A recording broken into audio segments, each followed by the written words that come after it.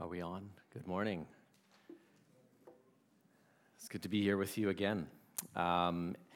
In this second to last sermon on the book of Revelation. So if you're new today, we've been marching through the book of Revelation, and we invite you in and to experience the journey with us. And I hope it's been a good series for you. Just behind the scenes, I've been one of the few people plotting for about a year now to have this. So I've been proud and glad that we've done this together. And I hope you feel the same. So we are in a section. We're sort of landing this plane of this whole book of Revelation. We're turning a corner. We've been in a lot of the judgment stuff, and we're turning this corner, as you've seen in the verses, towards something very hopeful. But I wanted to open just with a brief story. For years and years now, since university, I've had a recurring nightmare. Thank you, public education.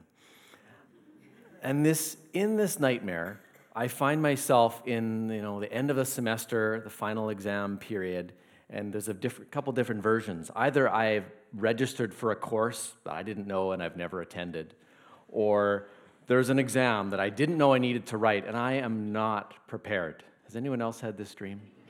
See? It's not just me. I actually was listening on a podcast, and a guy shared the same dream, and I almost drove off the bridge. I don't know. And so the whole theme is, I won't graduate. I'm not complete. Actually, I won't. I'm going to fail at life. So I don't know what it is. It's actually very funny that several have had this dream. Because I think there's something about this life where we fear the critical final moment. We fear that we don't have what it takes. We fear, okay? And so I'm aware, as we've been going through Revelation, that it's a book that has and can strike fear in us. There's a lot of cultural baggage, I think, that leads us to that. I think different types of teaching, different ways the Bible has been read, God can be represented as a real killjoy. We can fixate on some version of the end of the world, of fire and brimstone. We can read book series like Left Behind. What I'm encouraging us to do this morning as we come towards the end is to remember Jesus. In fact, the whole book of Revelation has been narrated by Jesus, showing this series of visions. Then I saw, then he's showing the church what to see. So let's remember as we go through this, let's remember the direction of salvation that this book has been about. God wins. That's the big theme. God wins. Let's remember that sacrificial love is part of that. Let's remember that Jesus the Lamb has secured victory for his people. Let's remember that God has gone to great lengths through the whole sweep of Scripture to secure salvation. And let's trust God's loving character, who wants to seek and to save the lost. So judgment. 2 weeks ago when I spoke a little bit about trying to reframe it.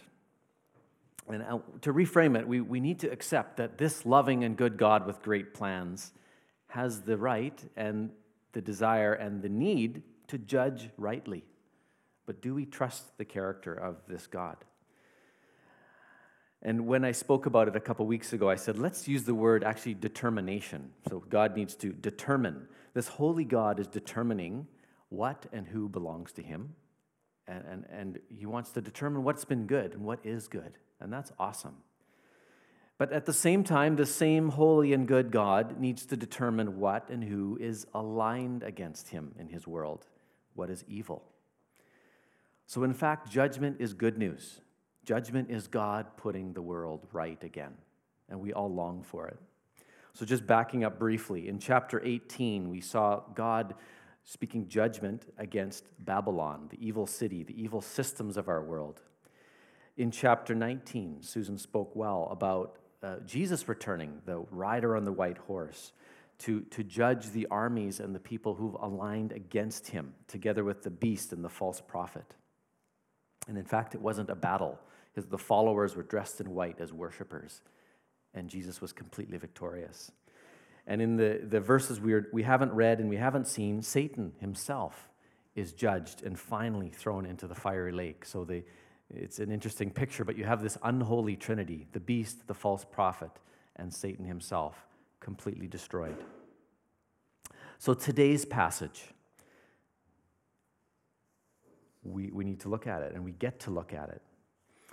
So we're going to remember that the context of these passages is the early church, these 7 churches that Jesus is speaking to and saying, I'm with you and I know you. I see your suffering, but I also see your temptation to compromise and join society.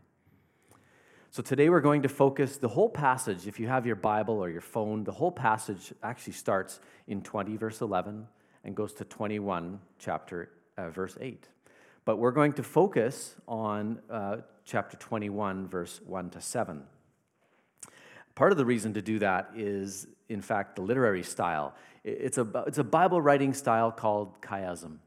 We don't use it in our styles of writing now, but in our styles of writing, the conclusion is at the end. So you'd expect the conclusion of this passage to be 21 verse 8. But if you look at on either side, you have a focus on judgment. It's like a sandwich. So those are the pieces of bread. That the meat in the middle is 21 verse 1 to 7. It's this awesome passage that's uplifting, that's positive, that's attractive. So here we go. We're going to have a biblical sandwich this morning. So as we get to 21 verse 1, John is saying, as Jesus shows him, "Then I saw a new heaven and a new earth, for the first heaven and first earth had passed away, and there was no longer any sea." So what's going on? Let's look at this. When I looked up the word new, it's used in many places through the Bible. For example, when Jesus talks about new wine, when Jesus says people say he's got new teachings with authority.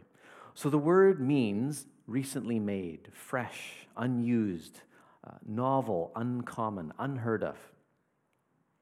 A theologian like N.T. Wright would say something like this. He would talk about this could mean a renewed heaven and earth. That the new thing God is making out of heaven and earth is actually continuous with what we see around us.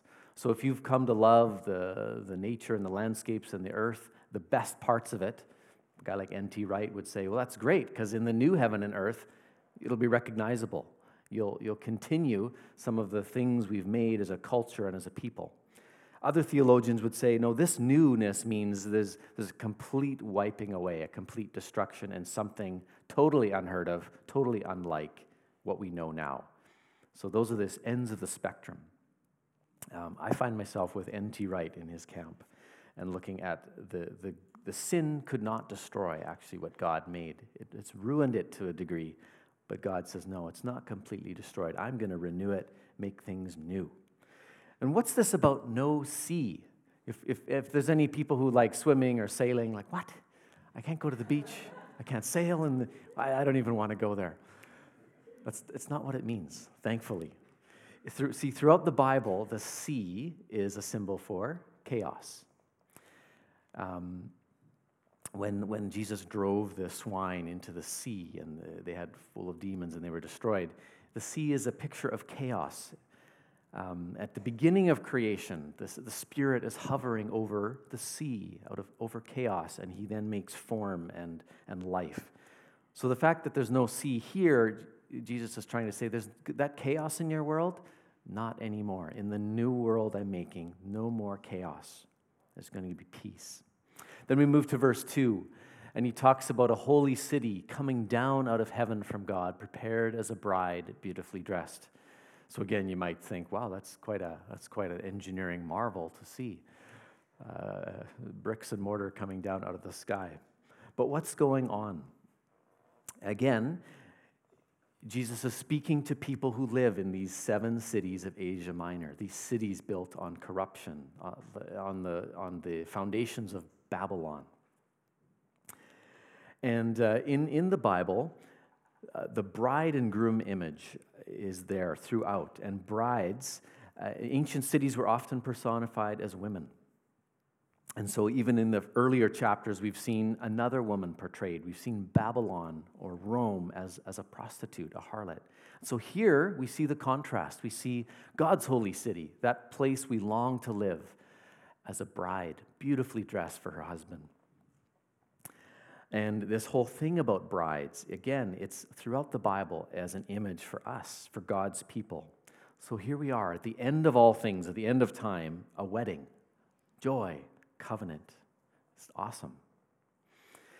And it continues in verse 3, where he emphasizes, and it says, look, God's dwelling place is now among the people, and he will dwell with them. They will be his people, and God himself will be with them and be their God. This is the return of Genesis, folks. If you remember back to the garden, that's what it was. God was with his people and strolling among the garden and among the creation, and then it was broken. But the whole theme throughout is God saying, I'm going to restore that. That's where we belong. We belong together. And this makes our faith different. Christianity, this following of Jesus, is very different. All other faiths have us striving and moving towards some far-off God. No, this story, the true story, we would say, is God has done his utmost to come back to be with us, to restore what was. And you see this all through the Old Testament in Exodus 25, 29. It was the whole point of the tabernacle. It says this, they have them make a sanctuary for me, and I will dwell among them. Later, when the temple was built, Solomon's temple, it's the same. That the whole point of it is God would dwell among the people and make a place where people could meet with him. And then in the New Testament, the Word became flesh and made his dwelling among us. John chapter 1. I will be their God, and they will be my people. So I hope that you hear that loud and clear, this great, awesome God saying, you are mine, and I am yours, and I want us to be together. So if that's a doubt you've had, I just pray that the Scripture would wipe that away and just believe, and God wants to be with us. He's for us. In verse 4, we get this comforting word, and I think it points us to where we're living now. And he says, he will wipe every tear from their eyes. There will be no more death, or mourning, or crying, or pain, for the old order of things has passed away. The end of all suffering. Life is tough, and I think if we spent time sat in groups and talked person by person, you would tell each other stories of tears. Because life, we've all shared that. That's a shared experience. Life is full of tears. This book is telling us, hold on. A good end is coming. Good days are coming when the old order, the things that have made us cry, are coming to an end. Where sadness has ruled, that's going to be done. So we can cling to this, and the early church was called to cling to this. Our church today is called to cling to this. Hold on, there's a day coming where Jesus himself will wipe away our tears. And I believe he does that now. If we know him, we deepen our relationship with him, and that happens in the church as we are with each other. We wipe each other's tears. That's him as his church. So that's now, and that's to come. That's awesome. Again, verse 5 and 6, as we go on, it says this. He emphasizes, him who seated on the throne said, I'm making everything new. Write this down, for these words, in case you doubt. These words are trustworthy and true. It is done. I am the Alpha and the Omega. I am the beginning and the end. To the thirsty, I will give water without cost from the spring of the water of life.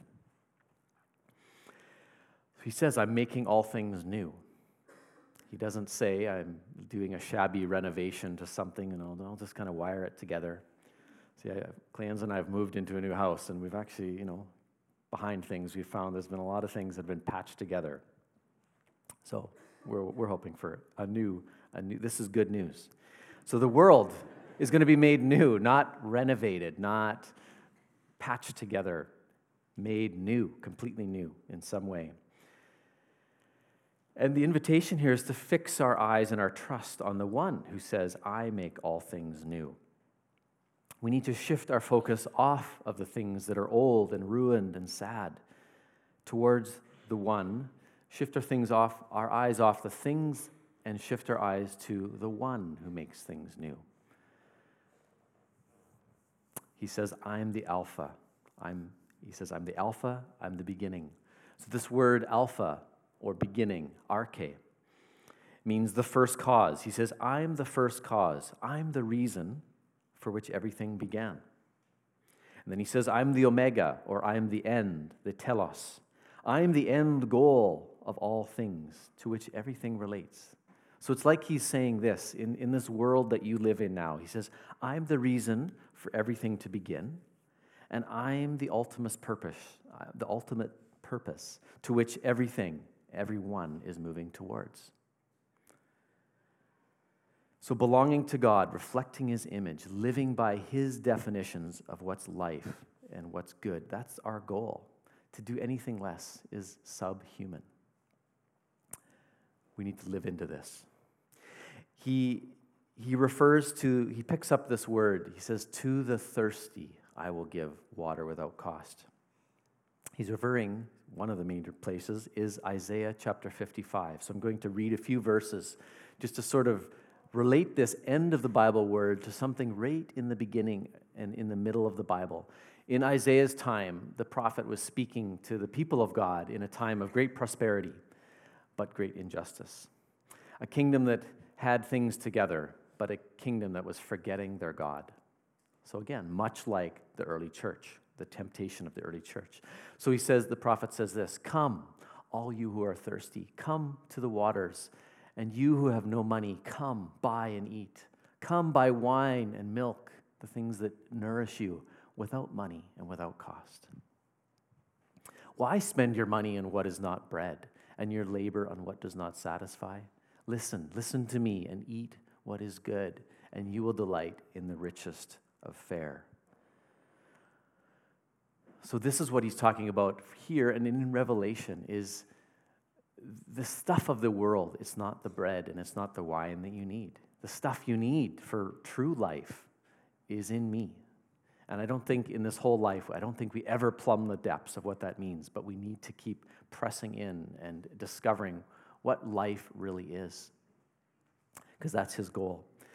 Then when we skip a few verses down in Isaiah, there's this lovely theme that comes out. He says, after saying that, he says, seek the Lord while he may be found. Call on him while he is near. Remember, he's speaking to a people who have been wicked and forgotten God. Let the wicked forsake their ways and the unrighteous their thoughts. Let them turn to the Lord, and he will have mercy on them, and to our God, for he will freely pardon. So there we are in the Old Testament, where God has been accused of being this rough, killjoy God. And here we are in the New Testament, in Revelation, where judgment is feared. But we see this. God is saying to each person who is unrighteous and who is wicked, he says, turn to me. I want to have mercy on you. I want to pardon you. But you need to turn to me. I'm the only one who can have mercy and pardon you. So we need to remember the character of this God is towards life, towards restoration, towards inclusion. And finally, back to our Revelation passage, we get to verse 7. To those who are victorious, they will inherit all this, and I will be their God, and they will be my children. Repeat it again.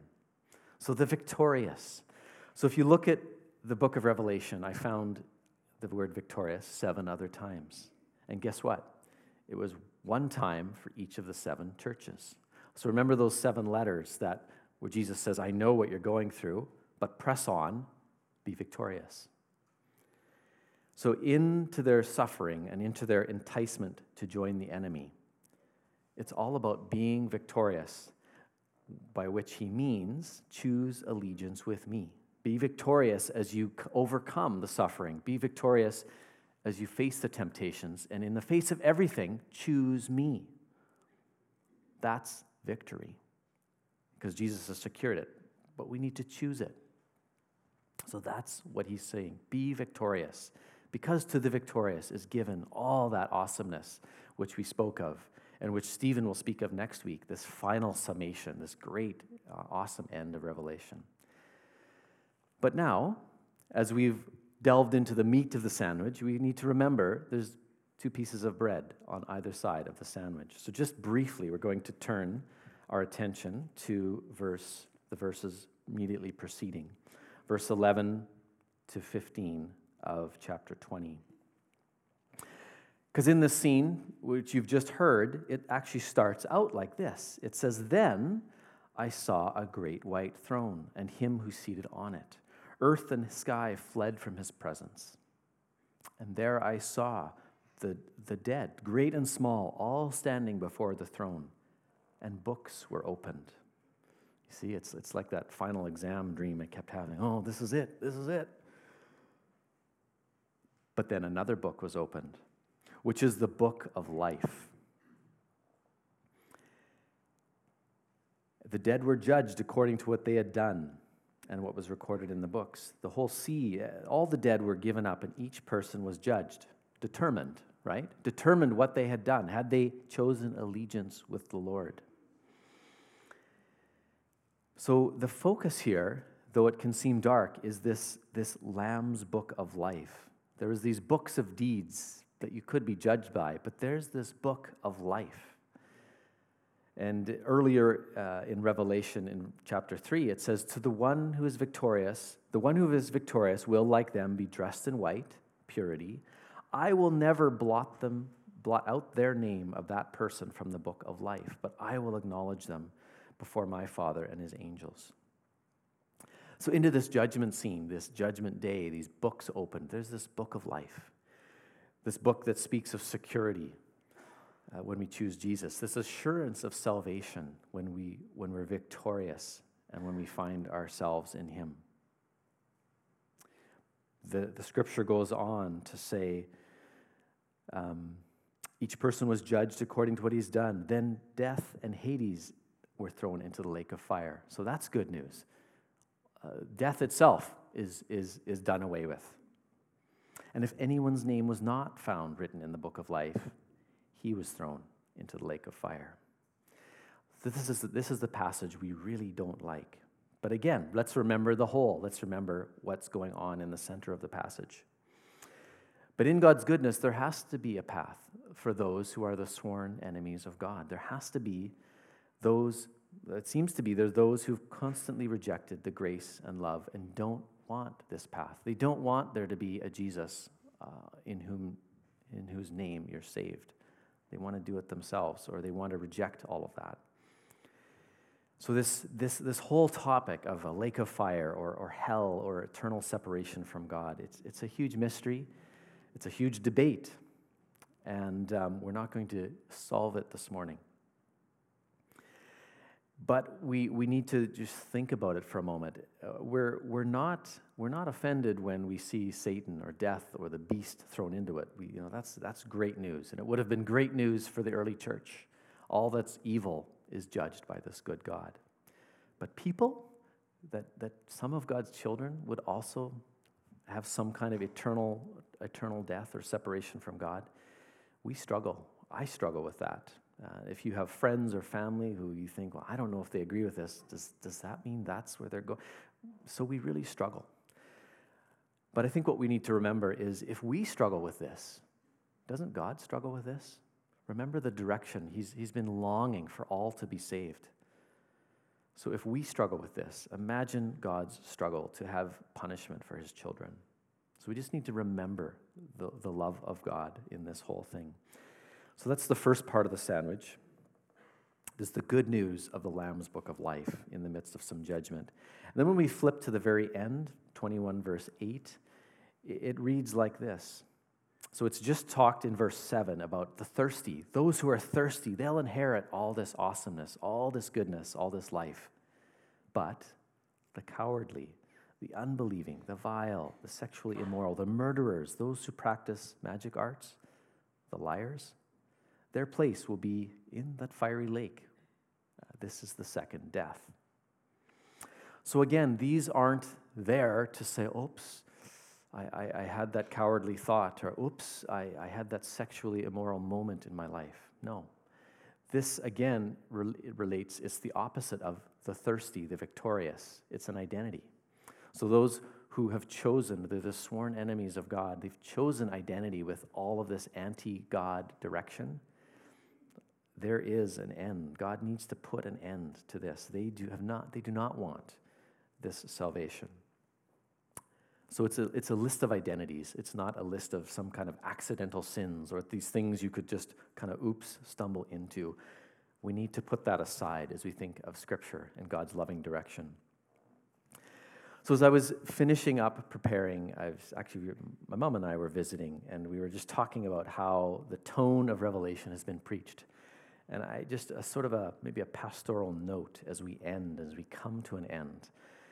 I guess that perhaps if you're in the 50-plus category, I'm not going to take a show of hands, but you may have grown up in a church or heard a church message that caused you to fear going to hell. You may have had your salvation questioned, and you may have had a lot of doom and gloom. Again, no show of hands, but it's my guess. If you're 50 plus, that has been the tone of some of of Christendom. If you're in my age range, in the 30 to 50, you grew up in a slightly different time where maybe it was during high school or a youth group. There was a lot of end times anxiety. You may have heard of the Left Behind series of books that talk about a rapture for believers amongst some kind of atrocious war at the end of times. It's very scary. If you're in the 0 to 30 age, the youth and young adults age, in fact, you may have heard very little comforting or anything at all about the church, about the end times. It's like the church has gone silent about this book and about this whole chapter. However, your society, if you're young, has been beaming constant messages at you through movies, through media, about some kind of apocalyptic end. Maybe it's going to be climate change or a war or asteroids. Isn't that not true? So what's the common thread of all of these age groups? It's fear. It's fear. There's been fear projected about the end, this anxiety that for whatever God has been good, there's going to be something that's going to get us in the end that's negative. So if that's been your experience in the church or through any messaging, for what it's worth, I just want to say sorry. We, as a church, have always fumbled along through history to interpret this well, to hear God well. And I think we've gone off the rails in some of this teaching. Because as Revelation has taught us, this wonderful conclusion to the end of our Bibles, which I have ignored up to a couple years ago, the whole goal is confidence. Remember?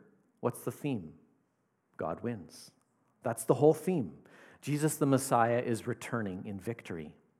So instead of this fear of the end of the world, let's change our view and say, yeah, there's going to be an end of the current painful, sinful version of the world. But there's going to be an ushering in of the way it was meant to be. There's going to be God coming down to be with us, to restore all things. So this book, as we've gone through it, has not been about knowing and predicting the future. It's been about knowing God. It's been about knowing Jesus the Messiah alive. Remember at the very beginning, John says, I saw this figure among the lampstands, among the churches. So this Jesus who's among us is saying, I'm here to give comfort. I'm here to give confidence. So I guess as we come towards the end, my question to you, to us as the church, do we know the Lord like this? In the middle of all that we've gone through, in the middle of the world that we have, do we know, not just in our head, but at a heart level, at experiential level, do we know this comfort of this Jesus who's among us? So as we finish, I thought of three things I want to send you home with. They won't appear there, but you can take note. So one of them is live thirsty. Live thirsty for God's victory. As we live in this world, as we go through this reality, just know that all will not be solved.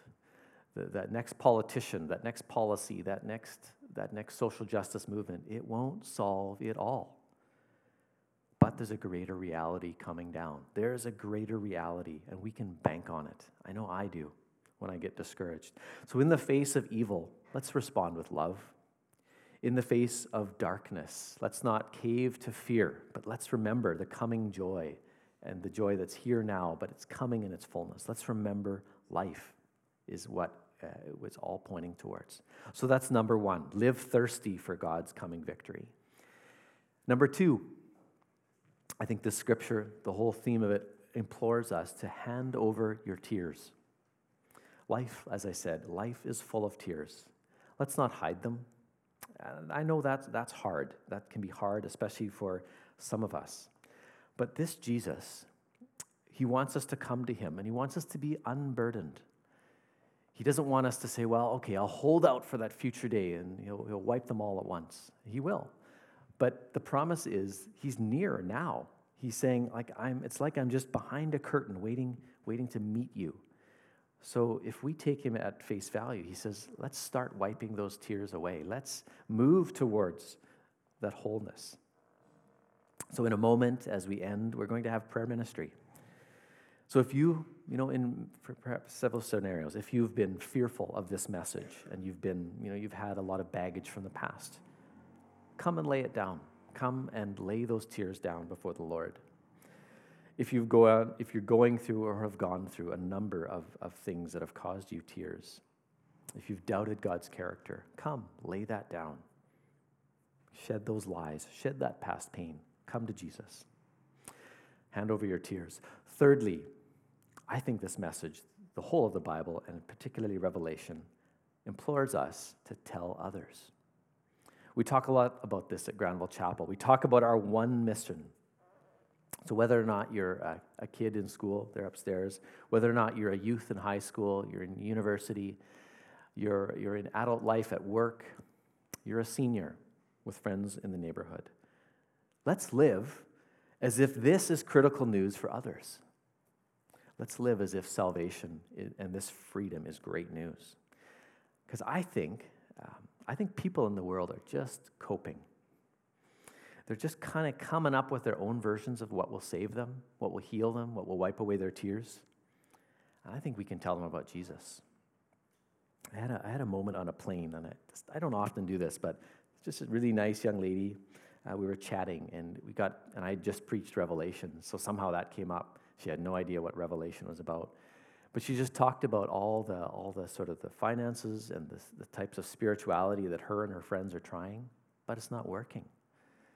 And so in a sort of way, I talked a bit about Jesus, and I talked about wholeness and that love is at the center of the universe. She was so intrigued, and she said, you know what? Actually, my parents, they did give me a children's Bible when I was young, so I encouraged her to go back to it, and I don't know what'll come of it, but I think people are waiting for good news. So this message, this Revelation message, is that God loves us. God is fighting for you. And God loves your neighbors and is fighting for them. And you may be the messenger of this message to them. You may be the one, the representation of Jesus. Because a door has been opened in heaven, but we need to choose to enter. All people need to make that choice. And our choice in this life matters. So I'm going to end with prayer, and then I'm going to invite the prayer ministry forward, and I'm going to invite the band forward. So let me just close us off in prayer. Dear Heavenly Father, I thank you for your word. Thank you that you've given us this word to travel through, and you've said that whoever would read these words would be blessed. And sometimes it's been hard to see how these words, particularly of Revelation, could be a blessing. So I just want to pray for our community that we shed the fear and that we grab the central message of joy and confidence, and that we want to find ourselves in your kingdom. We want to find ourselves, if we haven't already, with our name written in your book of life. That's the only way that we can come through and be part of your victory. So Lord, give us victory and give each one victory as they live this week and as they tell others. In Jesus' name, amen. So prayer ministers, I invite you forward.